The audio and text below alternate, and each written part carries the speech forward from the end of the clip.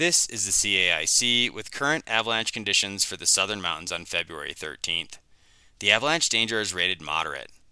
You could trigger a large and dangerous avalanche if you find a shallow spot and affect buried weak layers in the middle or bottom of the snowpack.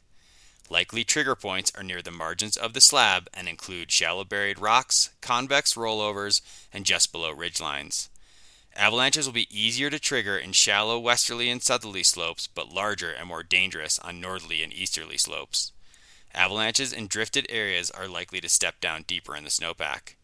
You can find safer travel options on wind-sheltered slopes at low elevations and by sticking to slopes less than about 30 degrees without steep overhead hazard. For the full forecast, visit colorado.gov/avalanche.